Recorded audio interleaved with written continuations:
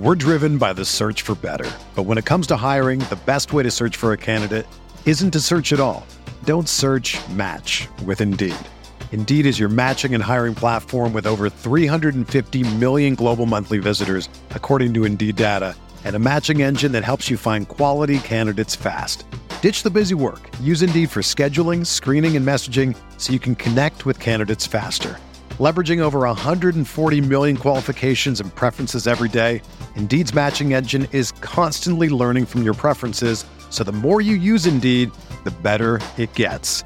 Join more than 3.5 million businesses worldwide that use Indeed to hire great talent fast. And listeners of this show will get a $75 sponsored job credit to get your jobs more visibility at Indeed.com/Blue Wire. Just go to Indeed.com/Blue Wire right now and support our show by saying that you heard about Indeed on this podcast. That's Indeed.com/Blue Wire. Terms and conditions apply. Need to hire? You need Indeed. This podcast episode is brought to you by Coors Light. These days, everything is go, go, go. It's nonstop hustle all the time. Work, friends, family, expect you to be on 24/7. Well, sometimes you just need to reach for a Coors Light because it's made to chill. Coors Light is cold lagered, cold filtered, and cold packaged. It's as crisp and refreshing as the Colorado Rockies. It is literally made to chill. Coors Light is the one I choose when I need to unwind. So when you want to hit reset, reach for the beer that's made to chill. Get Coors Light in the new look delivered straight to your door with Drizzly or Instacart. Celebrate responsibly. Coors Brewing Company, Golden, Colorado. I'm Scott Trout, CEO of the domestic litigation firm Cordell & Cordell. We help men deal with the life changes triggered by divorce, such as child custody and property division, among many others. But life changes also occur after divorce. These changes can make parts of your existing court order irrelevant or harder to follow. If you feel a modification to your court orders might be necessary, talk to us at Cordell & Cordell. We're a partner men can count on. Contact CordellCordell.com, 1065 East Hillsdale Boulevard, Suite 310, Foster City, California, 94404.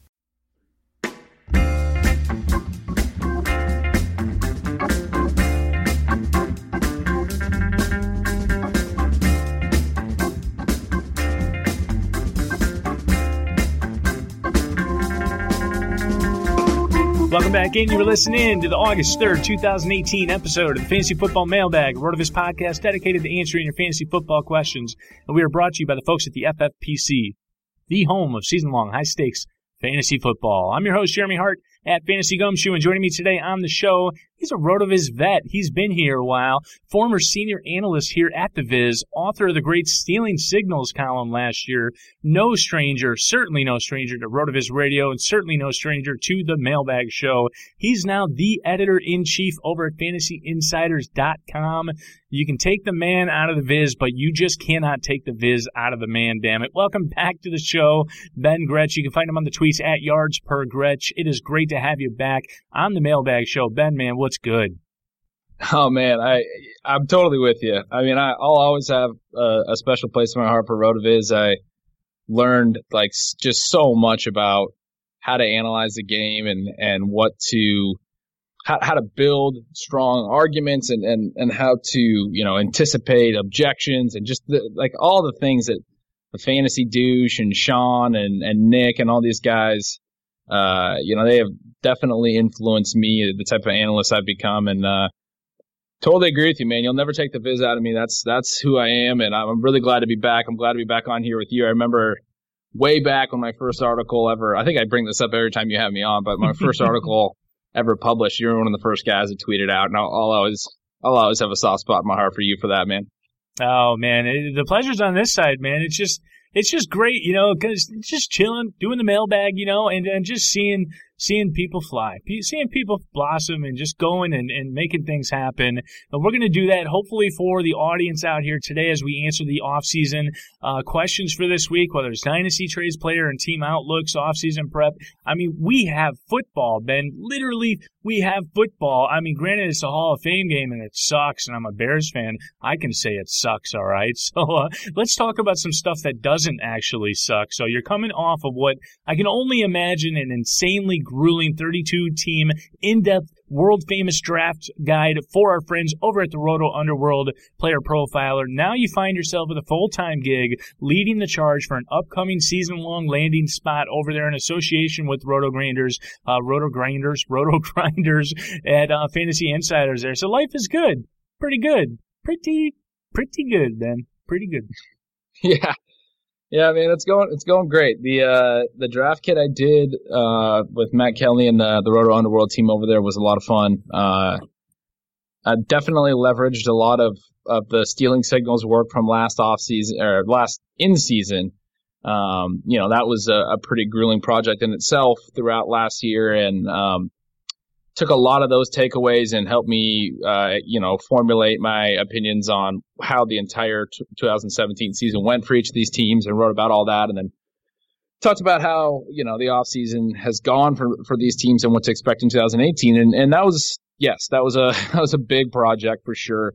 And then now obviously over at Fantasy Insiders, and we're really excited. We're going to be launching our draft kit over there pretty soon. We have, Another RotoViz alum, Josh, Fantasy ADHD, is over there, and he's doing some really cool visuals and some cool apps over there. So we're really excited to be launching that new premium season-long subscription here in the next few days. And yeah, things are going pretty well. I mean, I think just once I get Twitter figured out, I'll kind of have it all.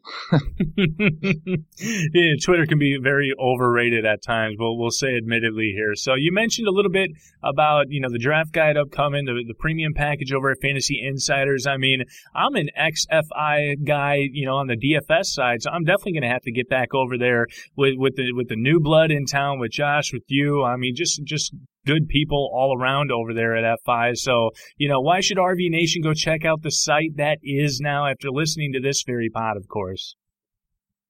Yeah, I mean, I think probably the biggest reason would be that, like I said just before, I learned directly from the people who made RotoViz what it was. So if you like RotoViz type analysis, I mean, that's what I'm going to be focusing on over there, and through editing, trying to help some of the younger writers kind of find their voice and teach them a little bit about, pay forward a lot of the lessons that were taught to me as well. So I think definitely a lot of the ways that we look at things and analyze things over there will be kind of modeled after the RotoViz way, so to speak. So yeah, I mean, for anybody who's interested in that type of analysis, you can definitely get more of it over at Fantasy Insiders. There's a ton of free content available over there right now. Not everything on the site right now is free. So definitely would recommend going and checking it out. Make it happen out there, folks. I mean, don't get me wrong. I want you to still stay with RotoViz, right? But you're always going to want to couple your analysis. You're always going to want a second opinion. You always want to keep yourself grounded and gain another perspective. There's nothing worse than an analyst out there that has somebody else disagree with them, so then they just shut down the rest of the argument. Like, that's how you learn. That's how you grow. And that's what we want to make sure you do, while we remind you that you can still get the 30% discount at RotoViz for the NFL Pass if you haven't already through the podcast homepage. That's rotoviz.com/podcast. So while you're checking out FI, go ahead and sub over here. You're going to have unlimited access to the premium NFL content, and it supports this pod. You can also support the pod by subscribing to and rating the RotoViz radio channel on iTunes. Do that. You're going to be eligible to win a free $35 entry to a league over at the FFPC. Just go to iTunes, leave a review with your name in it, and then listen to future episodes to hear if you are the winner. Also, if you're interested in being in an FFPC league with some of the RotoViz writers, podcasters, myself, email us, rotovizradio@gmail.com, and we're going to get that set up. And I'm going to take you down. I'm going to tell you that right now. If you take me down, I want you to write into the show, and I will read your brag on air. So please, make that happen. Also, if you are a fan of this show and you want to sub directly to the Fantasy Football Mailbag feed, do so. It takes hard work getting the show out every week, so do us a solid and hit that rate button. And, of course, if you have any questions you want answered on this very show, hit us up via email, rotovizradio@gmail.com, or on Twitter using the hashtag RVMailbag. All right, Ben, man, let's fire into some of these QQs for the week. Here we go. The first one is redraft. Hey, guys, love your podcast. I'm in a 12-team PPR. We start one RB, one wide receiver, one tight end, 3 flex spots. All TDs are 6. There is a 3-point bonus for touchdowns over 40 yards and a 5-point bonus for 100-yard rushing or receiving. So we get some niche type of scoring here, Ben. So he's got the 11th pick. Given the scoring format here, does it make sense to go 0 RB? He claims he's not too fond of the Kareem Hunt, Leonard Fournette tier. Yeah, I mean, I think you hit it on the head saying it's kind of an interesting scoring format. And I'm always pretty interested in these and kind of a fan of the different scoring formats. I mean, at least trying to analyze them and break them down. So one thing I was wondering about this, and I'm sure you don't have any additional notes here, but especially when I see that it's all TDs are 6, there's a 3-point bonus for TD length and a 5-point bonus for a 100-yard plateau, which is a pretty significant bonus. Mm-hmm. I'm wondering if there's even any like fractional yardage points, like for every 10 yards, if there's a point, or if you just get the bonus at 100 yards. What do you think? You think there's like still normal yardage in this league? Let's assume the touchdown bonus stays, the PPR is there. Let's assume he's still getting a point for every 10. Okay. So, I mean, regardless, I would say yes. I think 0 RB still works very well there. And I think it can pretty much work in any format, because the tenets of 0 RB are obviously that the running back position is a little bit more fragile. And also that you can get those late round 0 RB targets. And I'm sure Sean's list of best 0 RB targets will be coming out soon. I know I'll be watching for that. And to your point, a moment ago about, continuing to sub at RotoViz, I still keep my eye on RotoViz. I mean, I'm going to continue to be a fan from afar for sure. So you have that potential to build a monster team in pretty much any format. I think even in standard you could do it, but it's not probably the preferred option in standard.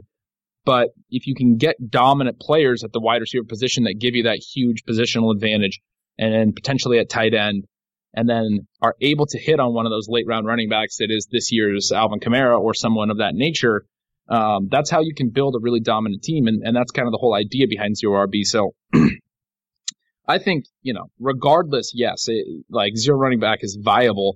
And especially this year at the 11th pick in a PPR format like this. Yeah, I mean, I would love, in this format, I would love to get Odell Beckham at 11th there. He has a type of big play potential where you can get that 3-point bonus for the over 40-yard touchdowns. He has the type of consistency to get the 100-yard bonus and get that 5-point bonus. He has the touchdown production. I mean, he's the kind of guy I would love to target there. Julio Jones as well. I mean, there's a lot of dudes that if you could get like 2 of those guys at the turn, yeah, you're well on your way to a really dominant roster there. Yeah, I'm with you 100%. I mean, it's one of those things where, these touchdown bonuses, these yardage bonuses are great. DraftKings is set up this way as well. At the end of the day, you're targeting targets. You're targeting volume, period. I mean, the volatility of whether or not somebody goes 40 yards, you're not going to be able to ascertain, right? So you're just targeting the guys that you think are going to do it a lot. And I mean, I'll throw a kink in the wrench here. He said he doesn't like the tier of the running backs here. Somebody like a Leonard Fournette, he mentioned specifically, given the 5-point bonus for 100-yard rushing, like he fits the bill here. You know what I mean? But like if 0 RB is what you want to do, then yeah, you can definitely do it. Yeah, I agree. I mean, he fits the bill for the 100-yard bonus, but I was digging around a little bit to see if the top-end running backs or top-end receivers tend to hit 100 yards more. And I'm certain somebody's done that research for DFS because of the DraftKings bonus and trying to figure out what the most optimal flex is. But I didn't know exactly where to look to pull that up. So not something that I can say with like more than just kind of anecdotally poking around at the 2017 top finishers, but it was close, I would say. I mean, most players, it seemed like at the top of the running back and receiver yardage leaderboards hit the 100-yard bonus 6 to 8 times, something in that range. But the big thing, it's a smaller bonus. It's only 3 points, but the 40-yard TD, that's definitely going to benefit the receivers. I mean, you're going to have a lot more long passing touchdowns than long rushing touchdowns. So, guys, these bonuses probably it inherently protects the receiver volatility a little bit more, right? Like season long. Yeah, I'm with you 100% there. Yeah, I got you. I was going to say, the one thing I would do as well later in the draft is I would be targeting high air yards receivers. I'd be targeting guys that you already like. I mean, not just going after like boom or bust players, but Robbie Anderson's a guy that I like in drafts, and Marquise Goodwin. I would bump them up in this league a little bit later in the draft. I think Ted Ginn's a little undervalued. I love John Ross. So those are guys that I think have the potential to hit that 40-yard touchdown bonus a couple of times this year. You're basically trying to get a player in the mold of Tyreek Hill, who hit 40-yard touchdowns. I think 7 of his 8 TDs last year were 40 or more yards. He's probably going to go too high in this league because anyone who's looking at last year's outcome is going to see that he did really well in this league, and he's probably going to go around high in this league. But that's a piece of advice I'd give to anybody playing in a quirky league is try and figure out kind of who does better in these types of formats. And when you find somebody like a Tyreek Hill, who would be, I'm almost certain was boosted by this scoring, that individual player who had that high outcome is probably going to get overdrafted in your league. But think of players similar to him who could put up statistical profiles similar to him that might still be values. Maybe T.Y. Hilton is a guy that, because he had a down year last year, isn't going to necessarily get jumped on. But I think he has just as much potential to put up that type of a year in 2018 as a guy like Tyreek Hill. Good stuff there. And, one of the things that stuck out to me, 2 guys I am I don't want to say too exposed to, but 2 of my most exposed wide receivers in best ball so far, Marquise Goodwin and Robbie Anderson. So really, I'm just bringing you on the show so you can validate that I'm on the right track. That's all that matters here. That's why I bring you on with the goods, man. So I appreciate that. Draft strategy. Anytime, man. Anytime.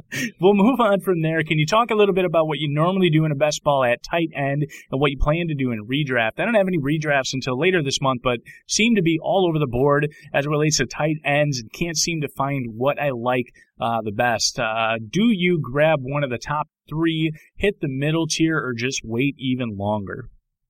Yeah, I love this question because I think tight end presents a really interesting challenge this year. Hunter Henry's ACL, Jason Witten's retirement, Antonio Gates aging out. And there's a shift at the tight end position over the last few years where some of the older guys are aging out, some of the stalwarts that were around for a lot of years. And I mean, even Jimmy Graham is really kind of getting up there, and Gronk is maybe not as reliable. He never really has been, I guess, with the injuries, but I'm not particularly concerned about Gronk. I wouldn't put him in the classification with the rest of those guys. But Graham is someone I'm worried about. Graham led the league in touchdowns last year among tight ends. But I think that kind of masked that he wasn't as productive. He was 17th in receiving yardage among tight ends. So, I mean, he could have a bounce back year in Green Bay. I definitely understand the argument for Graham. But I do think there's kind of a gap right now, and especially with, like I mentioned, the Hunter Henry injury and the kind of unexpected retirement of Witten, there's this middle tier of tight ends is really, it's thinner this year for me. And guys like Trey Burton and George Kittle, who are these interesting upside picks, I think they're going maybe a round or 2 higher than you would expect them to go in other years based on their potential. Yes. Right. So it's like, you have to pay a little bit more for that upside than you would in previous years. And I mean, that's not to say those guys can't break out. They can. They have wide ranges of outcomes. They're kind of these upside picks, but you have to pay a little more than you would in other years. So for me, this is a year. And the other thing is, if you think back 3, 4, 5 years, the years after guys like Gronk and Graham had big seasons, we'd sometimes see those guys go in the late first round in PPR leagues, or at least the early second. And I don't think the big 3 are going so early that they're out of the question. I mean, you can get Gronk in the late second in some places. I think he's a great second round target. I think Kelsey's a solid target, and I think Ertz is a fine target in the late third. So yeah, I mean, I think you can hit on any of those 3. I'm not a huge fan of that middle tier, though. There are a couple guys I like. I think O.J. Howard's a little undervalued. Kyle Rudolph could be kind of interesting, and Delaney Walker to me is, again, all kind of cost dependent. Depends on like where those guys fall in the draft. But I do think you have to pay a little bit more than you should for some of those guys. So I don't mind waiting really late either. And I think he's onto something there by saying waiting even longer. I mean, I think there are some tight ends that potentially could go undrafted in a lot of leagues, that early in the season, I think it's important. It's going to be important to watch the waiver wire at the position, because I think there's some guys that will be maybe viable low-end tight end ones or high-end tight end twos that we're not even really on right now. One of my favorites is Ryan Griffin in Houston. I think he's going to be the lead tight end there. I think he's more of a complete tight end than Steven Anderson, and he doesn't get drafted really in any kind of normal depth league. If you get into deeper leagues, he starts to go, but he's a guy that I like as having some potential upside. So, and Blake Jarwin is sounding like the starter in Dallas. I think he has some target upside. They're so thin at receiver as well. I mean, it's not going to be a pass heavy team, but it doesn't take a ton to get into that like 10 to 15 tight end range. It takes maybe 60 catches. So there's a lot of guys I think that they're not much different than the guys that go around the tight end 15 range in ADP, but they're completely undrafted. So I also think, it's very viable to just wait and just hit a few of these really late tight ends. Jake Butt's another one that people are really high on. I'm not particularly as high on him, but he goes extremely late as well. So definitely, I think, an opportunity this year to kind of do different things at tight end. But I have no problem with you taking a top 3 guy. I have no problem with you waiting till the very end either. Yeah, that's where it is. I mean, hit the top 3 if you want to go that way, or wait. Like if Gronk falls to the late second, I'm good with them there. A Greg Olsen falls into the 6th or even 7th. I'll look at him there. But I mean, I don't like, to your point, hitting the Trey Burtons, the George Kittles, because I mean, when you sit down and you go through your projections, these guys are still the 3rd or 4th targets in their offense when you go through the reads, right? So it's like they're not really going to project out that much more, if at all, to some of those guys that you can get late in the starting in the, as you mentioned, O.J. Howard, Eric Ebron range. And to get them, you're giving up more flex positional value there. So I find myself this year more than ever in the best ball setting, punting away the position and just saying, you know what, I'm going to beat you at running back and wide receiver, and that's how we're going to go to battle. I hear a lot of analysts sometimes say something to the tune of, I don't want to be left holding the bag at tight end. I don't want to not get a tight end. And I think that's the wrong mindset to have this year, because, I mean, it is the onesie position after all. And, if you don't have that top 3, there's less than a handful that are giving you a positional advantage. And other than that, I mean, they're not getting the volume, so you're chasing touchdown volatility anyway. So you may as well wait till real late and just go for some touchdown upside. It's really flat. I mean, that's the thing. If you're worried about holding the bag, I mean, all I would say is you're still holding the bag if you draft like Austin Seferian-Jenkins. I mean, he could have a good year in Jacksonville, but they have a lot of receivers there, and Blake Bortles hasn't necessarily used the tight end heavily. I mean, he hasn't had a guy like Austin Seferian-Jenkins yet.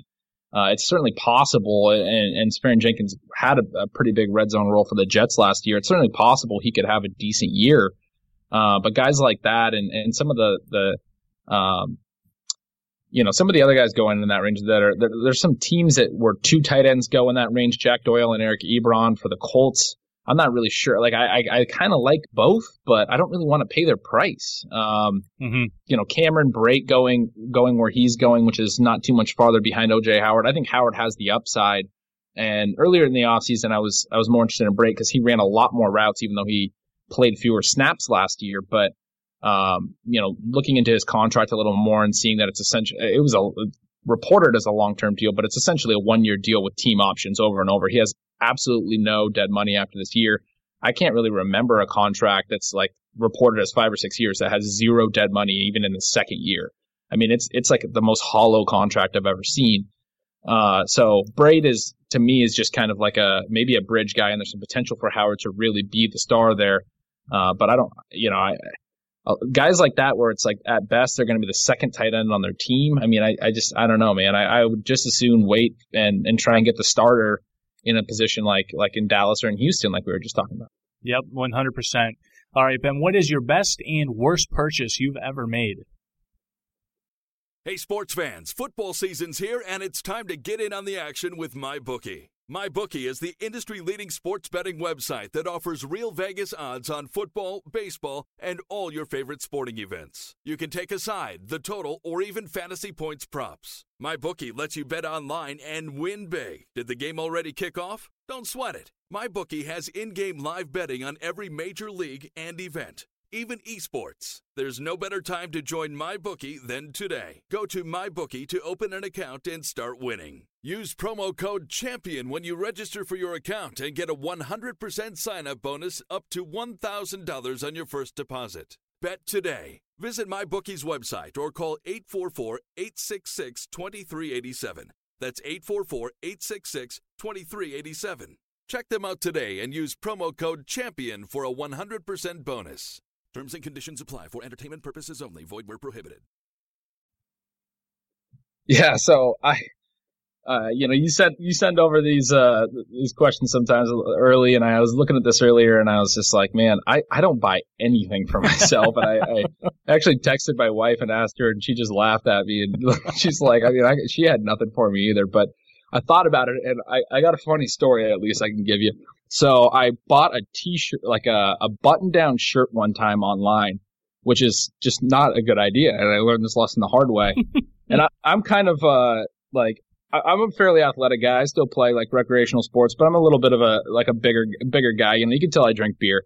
And I bought this button-down shirt. It was a little bit tight, but it was a nice shirt. And we were going out to a dinner like the day after I got it. And I was like, all right, I'm going to wear this. So I wore it out, but it was tight. It was too tight to wear out, and I knew it. But I was like, you know what? I got to wear this. I just bought this new shirt. And my stepbrother the whole time was just clowning on me. He's like, you gotta let those buttons breathe or whatever, But halfway through the dinner, the shirt rips in the back. It's so tight. I ripped the shirt. So first time I ever wore it, ruined the shirt. That would be the worst purchase I ever made. And the fact that I tried to make something out of it is really the hilarious part. Best purchase. The thing that came to my mind, I like to golf. I'm a golf guy, and about a decade ago, a buddy of mine won a putt off at a golfing competition and won a new putter, but he really liked his current putter. It was like a $100 Odyssey putter.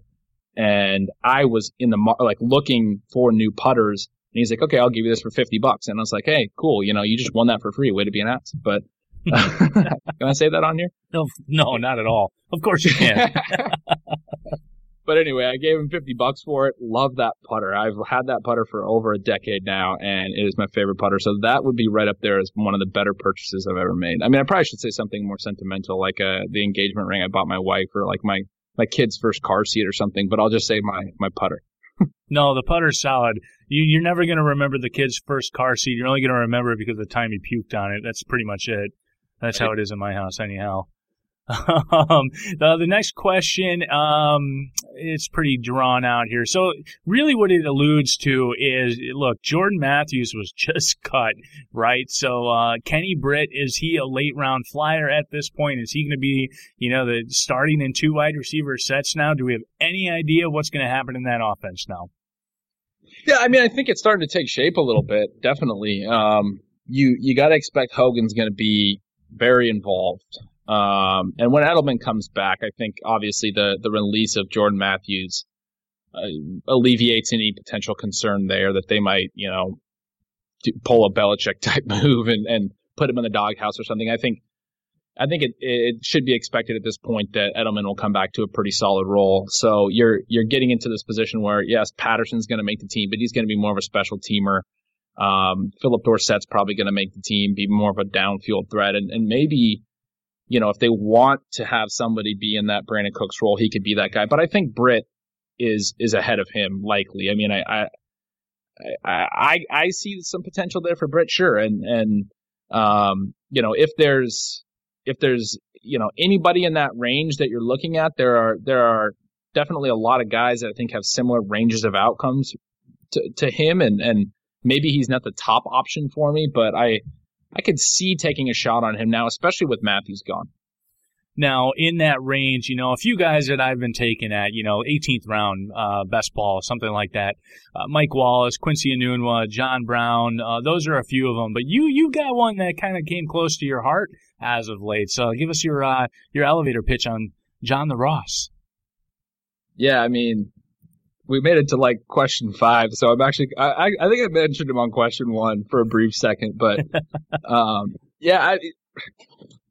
he's good. So the elevator pitch on him is top 10 pick. Definitely, I think Cincinnati has plenty of incentive to get him on the field. There's going to be plenty of recency bias where people are like, he did nothing last year, and we listened to you, Ben. You told us to draft him, and he didn't even play. And sorry, but I still think the guy can play, and I think he's so dynamic that they're going to have to play him. Now, a lot of people love to talk about the other speedster busts that have come out. I would point to the guys that are actually in John Ross's speed range that have been really successful in the last couple of years. Olympic track athlete Marquise Goodwin, Tyreek Hill, both were non-combine invitees, so we don't have a specific time on them, but both of them reportedly run in the 4.2s. Ross obviously set the combine 40 record at 4.22. Now we know 40 time doesn't necessarily matter for receiver production, but I think there might be something there that hasn't shown up on models yet because the rules have just laxed in the last few years. Receivers are allowed to run a little bit more free, and these guys that run, especially the real extreme outliers that run down in the 4.22s, and Ross runs in the low 4.22s, it's hard to compare them to guys who run in the low 4.3s because cornerbacks are fast too. I mean, teams don't put slow cornerbacks on burner. So these guys that run the 4.3s, they're usually probably going up against a guy who's running in the 4.4s, maybe even in the 4.3s with them. The average cornerback per player profiler in the NFL last year ran a 4.51, and that includes everybody on a roster. So you look at the starters and you look at particularly the guys that are going to be guarding the speedster on the other team, you're probably talking about the low 4.4s on average. And so those guys, Will Fuller's a guy who's been really productive lately. He ran like a 4.32, I think. So he has to win with like a second. And there's more to it than just straight line speed, but a tenth of a second. But the point is, a guy like John Ross is an outlier that might not show up on a model because he has a, say Will Fuller has to win with 4.32 speed against a guy who runs a 4.42. He has a tenth of a second. John Ross has 0.2 of a second. He has double the advantage.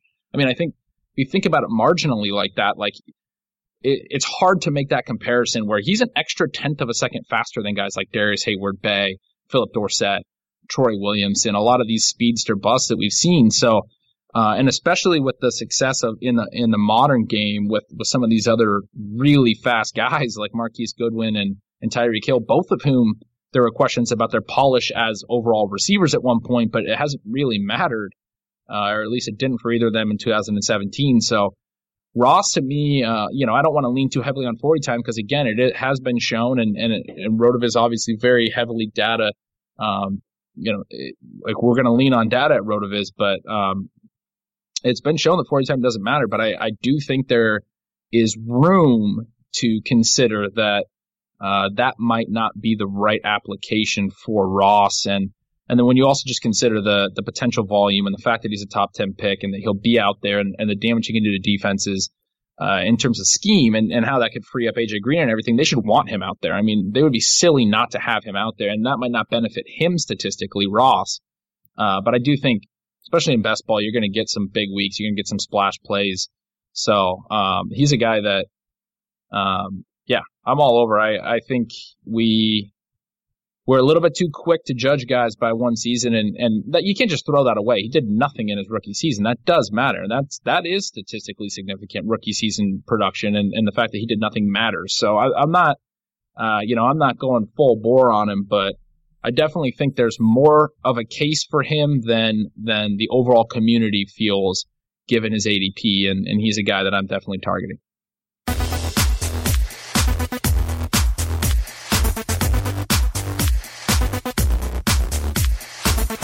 Hey, RotoViz fans, allow me a brief second to tell you about our good friends at the FFPC, the home of season-long high-stakes fantasy football. The 2018 fantasy draft season is in full swing, and the FFPC has a format to suit every diehard's interest and budget. Whether it's best ball or superflex or classic managed leagues, there are drafts filling daily, starting at just a $35 entry fee. Jump into a slow or a live draft today. Now, are you ready for your greatest challenge? Then check out the FFPC main event. In its 11th season, the main event is the world's biggest event in season-long fantasy football. Come to Las Vegas for a 3-day weekend of live drafts and festivities at the Planet Hollywood Resort and Casino, or draft online from the comfort of your home. Play for the massive $250,000 grand prize, over $2.2 million in total prizes and fantasy immortality.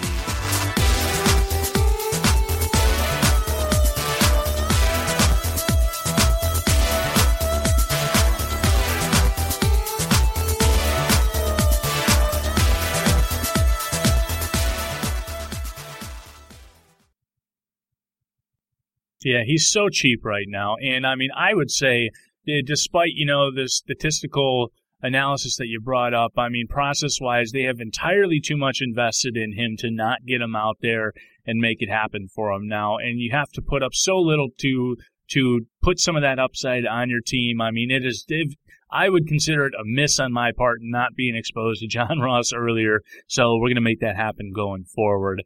The next one here is about Minnesota. What do you see from that passing game now that Stephon Diggs has been signed? Adam Thielen had him just edged out in ADP. Do you see that kind of role reversal happening now just because of the contract solely, or do you think it's still kind of much ado about nothing, at least in terms of on the field? Well, I mean, I think they're both. I think this is a tough thing to try to analyze because they're both. They're both very good receivers, and they play kind of different roles for the team. And I mean, last year this team wasn't very pass heavy. They had the 5th best game script. They were 22nd in pass attempts. Case Keenum was number 5 in play action pass attempts per game, which we know from awesome research done by guys like Josh Hermsmeyer that play action is a great way to increase the efficiency of your passing game. And the Minnesota passing game was very efficient last year with Keenum. Now they have Cousins. Cousins was above average in play action pass attempts per game last year and in play action play action completion percentage. So he's a solid play action quarterback. They got him in, and I think in a lot of ways they brought him in to continue the efficiency of the offense. Not necessarily, I mean, I think he's a better quarterback than Keenum, but Keenum played way over his head last year. They probably did not expect that they could re-sign Keenum and get the same level of play. They moved on to a better quarterback to hopefully get the same level of production at the quarterback position is kind of the way that I look at it. Because you have to recognize a little bit that you got a plus outcome out of Keenum last year. So I think we're going to see similar. They have a very good defense. I think you're going to see plus script. They might throw a little bit more with Cousins than 22nd in pass attempts. And I think there's some potential for them to have a little bit more like pass TD volume. They were really high in rush the 3 running backs combined for top 5 in red zone touches and in inside the 5 touches among all teams in the league. Or I guess their whole running back crew, but it was largely the 3 guys, Cook, Murray, and Jerick McKinnon. So I think this passing game is going to be a little bit light on the volume. I think there's some potential for them to throw a little bit more now that they just spent all this money on Cousins. As far as who the wide receiver 1 is, I think that's just a question that isn't really that important. If I had to take somebody, I would take Diggs. I mean, he's 25 relative to Thielen being 28, so he's kind of on the upswing of his career, and he's had a hard time staying healthy. He's had to play through some injuries, but he's still been productive while playing through it in a variety of ways. Last year he was big on touchdowns, but he's been productive, more productive on the yardage front as well early in his career. So, Thielen was very, very good last year, and I think he could still potentially outproduce Diggs this year. But I would bet on Diggs continuing to blossom into that full-fledged wide receiver 1, and Thielen being kind of that late bloomer who fits in better as like a wide receiver 2. Other than a button-down shirt, if you had to become an inanimate object for a year, what object would you choose to be? Oh, man. Definitely not a button-down shirt. The first thing I thought was like some kind of cool monument or something somewhere. So I'd just like be around people and all that. And then I thought about it a little more, and I think the answer's got to be a plane, right? But then I was also thinking a satellite as well. Like a satellite would be really cool. But then that would kind of get lonely. You're just out there in space for a year. But you know, a plane, you can travel place to place. You know, you can see the world a little bit. It's got to be something like that, right? Somewhere you're moving around a little bit. Now, would it count as inanimate? Well, I guess it could, right? I mean, it's moving, but it's kind of like, I don't know. We'll take it. How about that? I've always wanted to be an eagle. I mean, so you can be a plane. I think that's fine. An eagle's not inanimate. No, it's not. But I'm still wondering if a plane is too. Maybe a model airplane. How about that?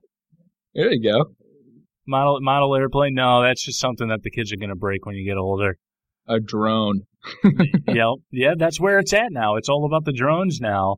Well, we'll drone on from here. We're going to turn John Ross into the fuck, marry, kill for this week. So we're going to put him up against Mike Wallace, John Brown, and for additional shits and giggles, we're going to put Quincy Enunwa in there as well. So you can have fun with any of the above or not.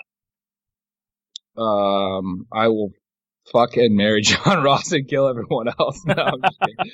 I'll marry John Ross over those other vets.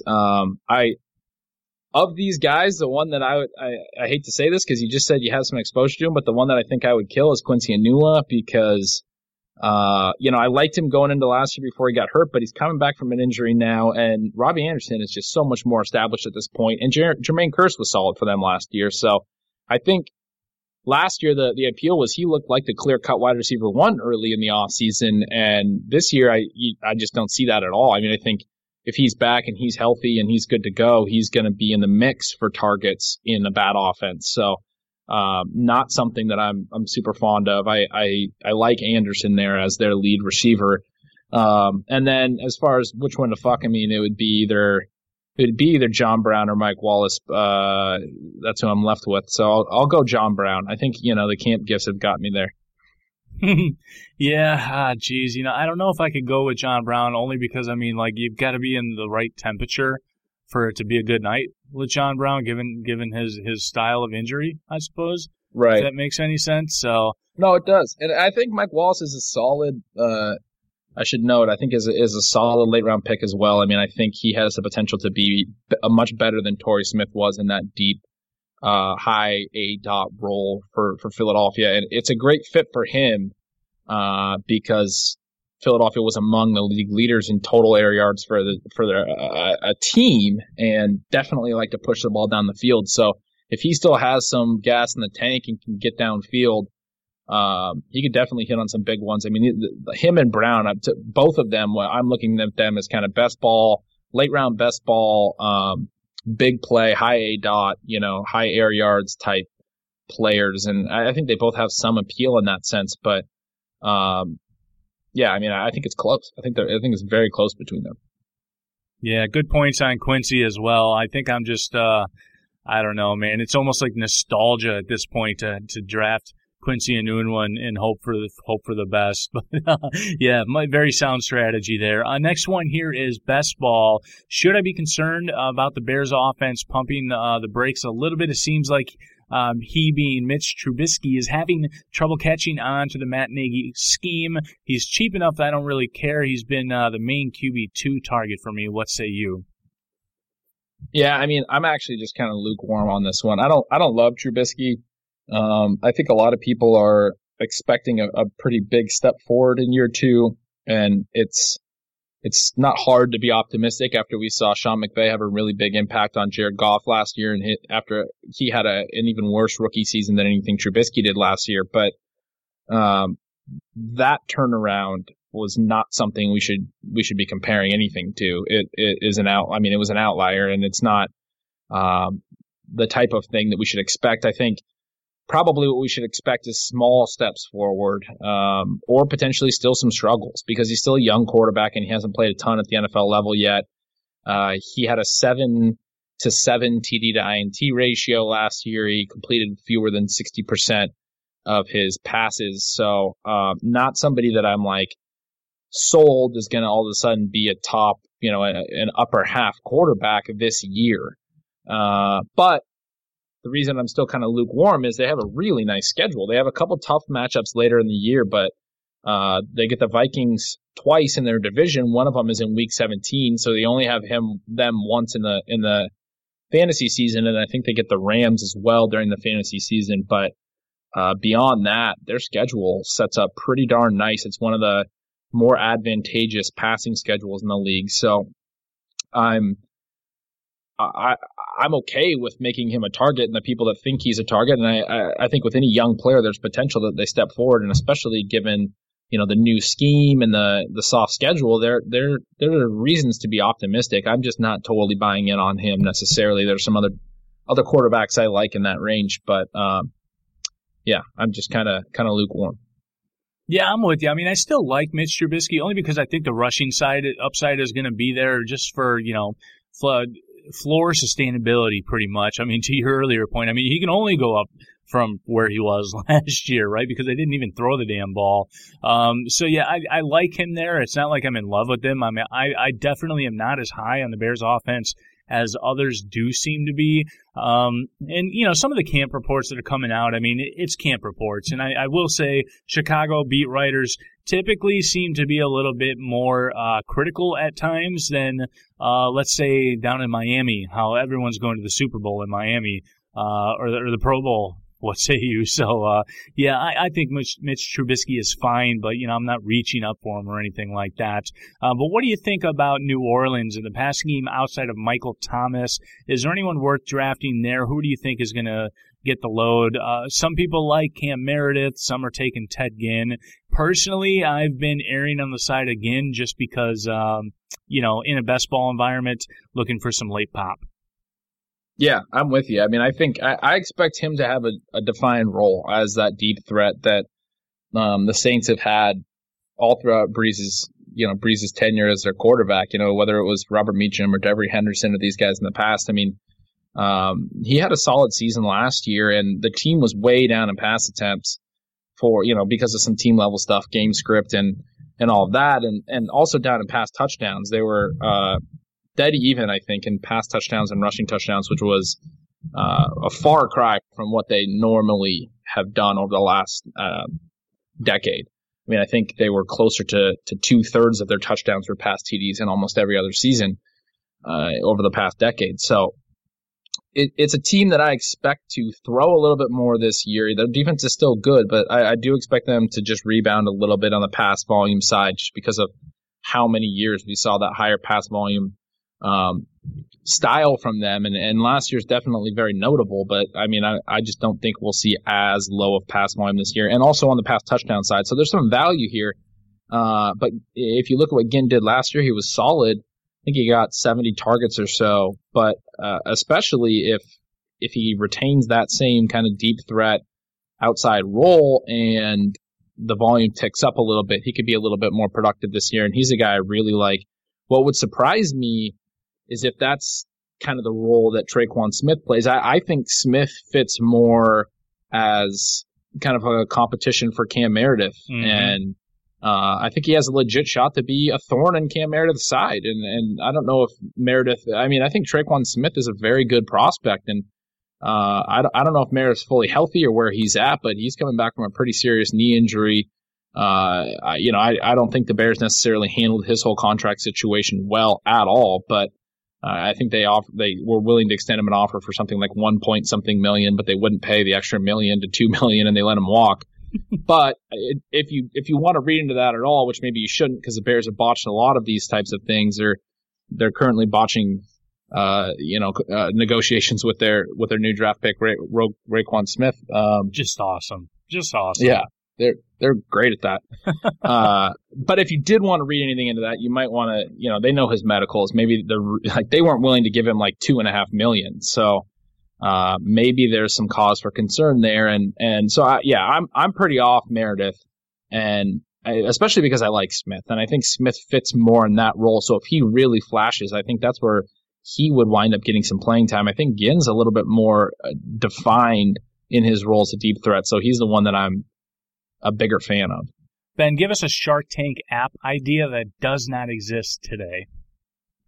Yeah, I mean, like, isn't there an app for everything? I mean, if I had a Shark Tank app idea that didn't exist, I wouldn't be doing this podcast. Let me tell you that.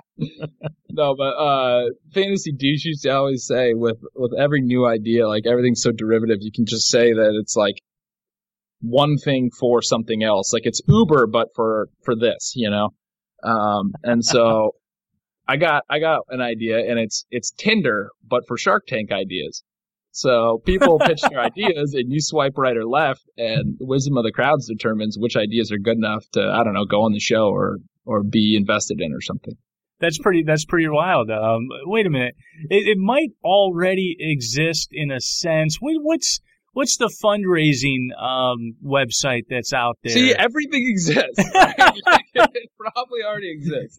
What is that fundraising idea where, oh yeah, I went out there and we just raised $100,000 to start up this business or something? There it is, Kickstarter. It's almost like a version of Kickstarter you created. Yep. So Douche was right all along. Damn it. All right. Let's move on here. We've got a lightning round. We already talked about Thielen and Diggs, so give us Chris Hogan or Jamison Crowder. I'll take Hogan. I think Crowder's got a little bit more competition for targets. He's going to be competing with Reed and Chris Thompson in the short area of the field. I think Doxson and Paul Richardson will be kind of their deep area of the field guys. I mean, that's an offense, I think, where air yards can be really helpful and kind of trying to determine where the targets are going to go and how they're going to play out. And Crowder, for me, I mean, I still like him, and I think he has plenty of potential, but as long as Reed's healthy and Chris Thompson's healthy, like, the areas of the field where he's running his routes are going to be a little bit overlapped. And the broader point is they have a lot of weapons there. So Hogan, to me, I think is just more established in his offense, and I feel more comfortable that he's going to be a producer, and the offense is a little better too. McCaffrey or Devontae Freeman? It's close, but I'll take McCaffrey. I mean, McCaffrey's receiving workload last year was incredible. I think that might come down a little bit this year, obviously, with the addition of DJ Moore.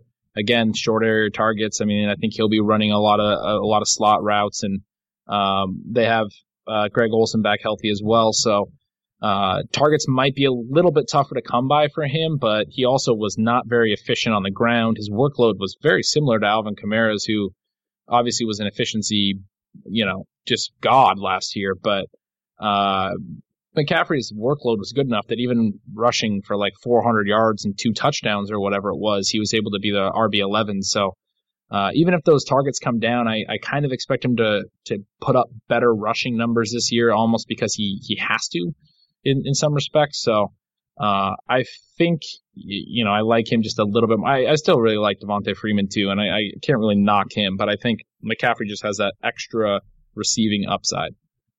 Everyone seems to be up on the Tennessee offense, but some are still down on Derrick Henry, and everybody is down on the Baltimore offense, but many are up on Alex Collins. So who do you got between the two of these guys? Yeah, this one's kind of gross. I mean, this is an area of the draft where I'm not usually taking running backs, and if I am, it's not going to be guys like this that I don't expect to catch a lot of passes. So this is two guys that, for me, I'm just not real thrilled about this year. But if I had to pick one, it would be Henry.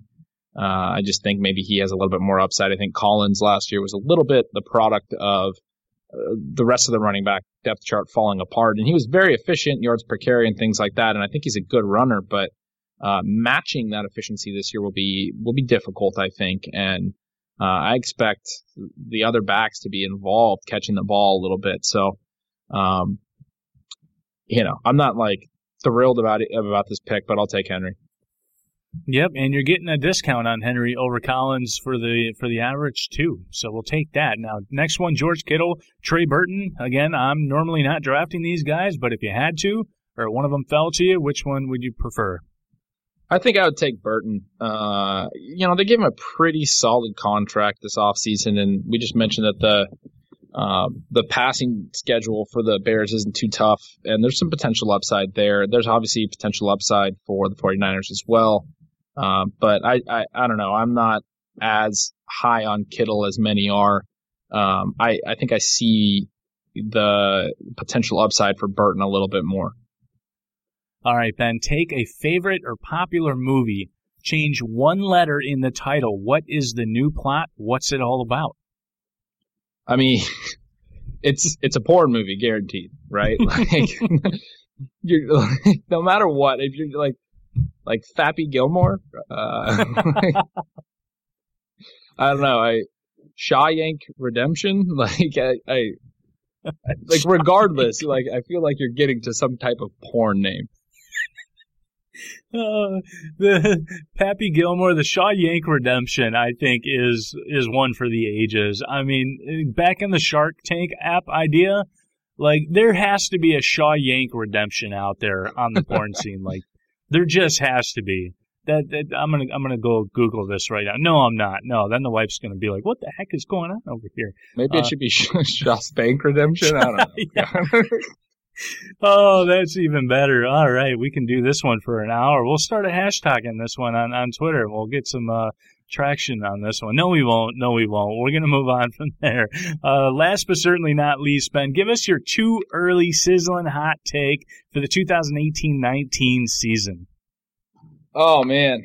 Sizzling hot take. I was just on the Roto Underworld pod the other day, and my take was Ryan Griffin, who I mentioned earlier, as a tight end one, a low-end tight end one, because he's free in so many leagues.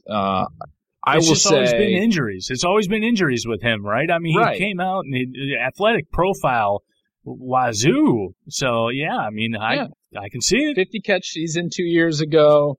I think he's got the potential to put up a 60-catch season this year. He was a 50-catch season behind Fedorowicz 2 years ago, that year when Osweiler was their main quarterback and throwing to the tight ends like they were the only position on the field. But I do think he has some upside, and he has already been somewhat productive at the NFL level. But I'll give you another one. Andy Dalton, I'll say. QB 26 right now in NFL 10 ADP. I'll say he's a low-end QB1. He has a really manageable first-half schedule. Not too many difficult games in the first half. He has, I think, a little bit tougher second-half schedule, but I'm on John Ross. The Tyler Boyd hype is getting me again, too. That's a Sean Siegel guy right there, and a market share guy. And I think if you're lining up A.J. Green, Tyler Boyd, and John Ross, there's a lot of upside there. If Tyler Eifert's healthy, I'm a big fan of Gio Bernard as well. I think there's some potential for Andy Dalton. I don't get why he's going QB 26. I mean, they were the lowest team in the league in total play volume last year. That's going to rebound this year. And just more plays, more pass attempts. Those things are going to improve his final line and his fantasy numbers. So the fact that he's going QB 26 is pretty wild to me. I don't think he should necessarily be up in the QB 15 range, but he's a really good candidate if you're just waiting on quarterback. Maybe you have your eye on some of these touchdown regression candidates like a Matt Ryan or a Marcus Mariota, and then you miss on him. He's the fallback plan. He's got a good first half schedule. He's got the Colts in week 1, who should be a really nice matchup for the passing game for the Bengals. Oh, I love what you just said there. I mean, Alex Smith is my most owned QB right now in best balls, and who I pair him with more often than not is one Andy Dalton. So, I mean, he's a great best ball option. You can get him so late. It's not even fair. And now that I know I'm going to be able to stack him to gun for $100K with John Ross, I mean, it's getting nice. It's getting hot in here. Andy Dalton, Alex Smith, Marcus Goodwin, Robbie Anderson, stamps of approval from one Ben Gretsch. That's at yards per Gretch. And that's going to do it for this week's episode of the Fantasy Football Mailbag. If you have any questions you want answered on the mailbag, again, submit them via email, rotovizradio@gmail.com, or on Twitter @rotovizradio. Use the hashtag RVMailbag. Ben, my man, many thanks for carving out the time and coming on the show. Let us know where you're at and, again, what you're going to be doing in the up-and-coming future here. Yeah, I'm over at Fantasy Insiders, fantasyinsiders.com. I'll be, during the season, I will be doing some writing there. I'll be doing some writing at RotoGrinders as well, doing some of the Grinders live shows, the video shows over there. You'll see me on, some pods, and then also SiriusXM Radio Fantasy Insider show is midnight to 2 a.m. Eastern, so kind of the West Coast show for you West Coasters like myself, 9 to 11 on the West Coast. I'll be kind of a rotating host on that as well, so you can check me out on there. And I guess last minute plug will just be John Ross, week 1, Indianapolis Colts, 2 touchdowns. Boom. There it is. Again, that's going to do it for this week's episode. And again, he has been Gretch at Yards Per Gretch. Please don't forget to rate and review the show on iTunes, folks. It means a lot. I'm Jeremy Hart at Fantasy Gumshoe. Okay, bye.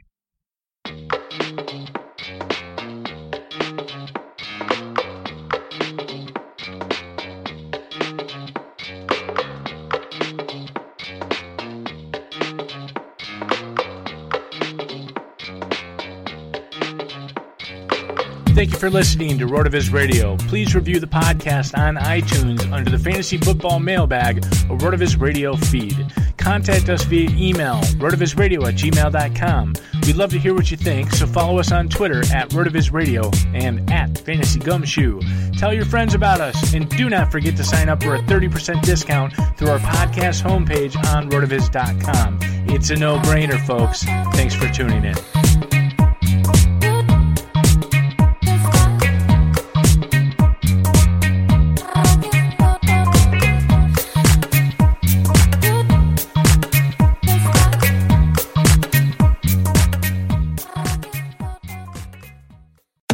Hi, welcome to the Subway ad for $2.99 subs. How would you like it? I'll take Drill Sergeant, please. You got it. All right, now listen up. I want each and every one of you to drop and give me a 6-inch meatball marinara, cold cut combo, veggie delight, or Black Forest ham on your choice of bread with any veggies you want for just $2.99 each. Sir, yes, sir! Subway! Make it what you want at participating restaurants. Additional charge for extras plus applicable tax. No additional discounts or coupons may be applied. This September at local area Subway restaurants, your meal purchase will help our neighbors in need. Purchase a sub, drink, and chips and help us donate 200,000 meals to local Feeding America food banks. Subway meal includes any sub, salad, or wrap with any drink and chips or 2 cookies. For every 2 meals purchased through September 30th, participating Subway restaurants will donate 1 meal up to 200,000 meals to San Francisco and East, North, South Bay Area food banks. 1 meal is the monetary equivalent of 10 cents. Meals secured by Feeding America on behalf of local member food banks. So pick up a great meal and make a difference in the community.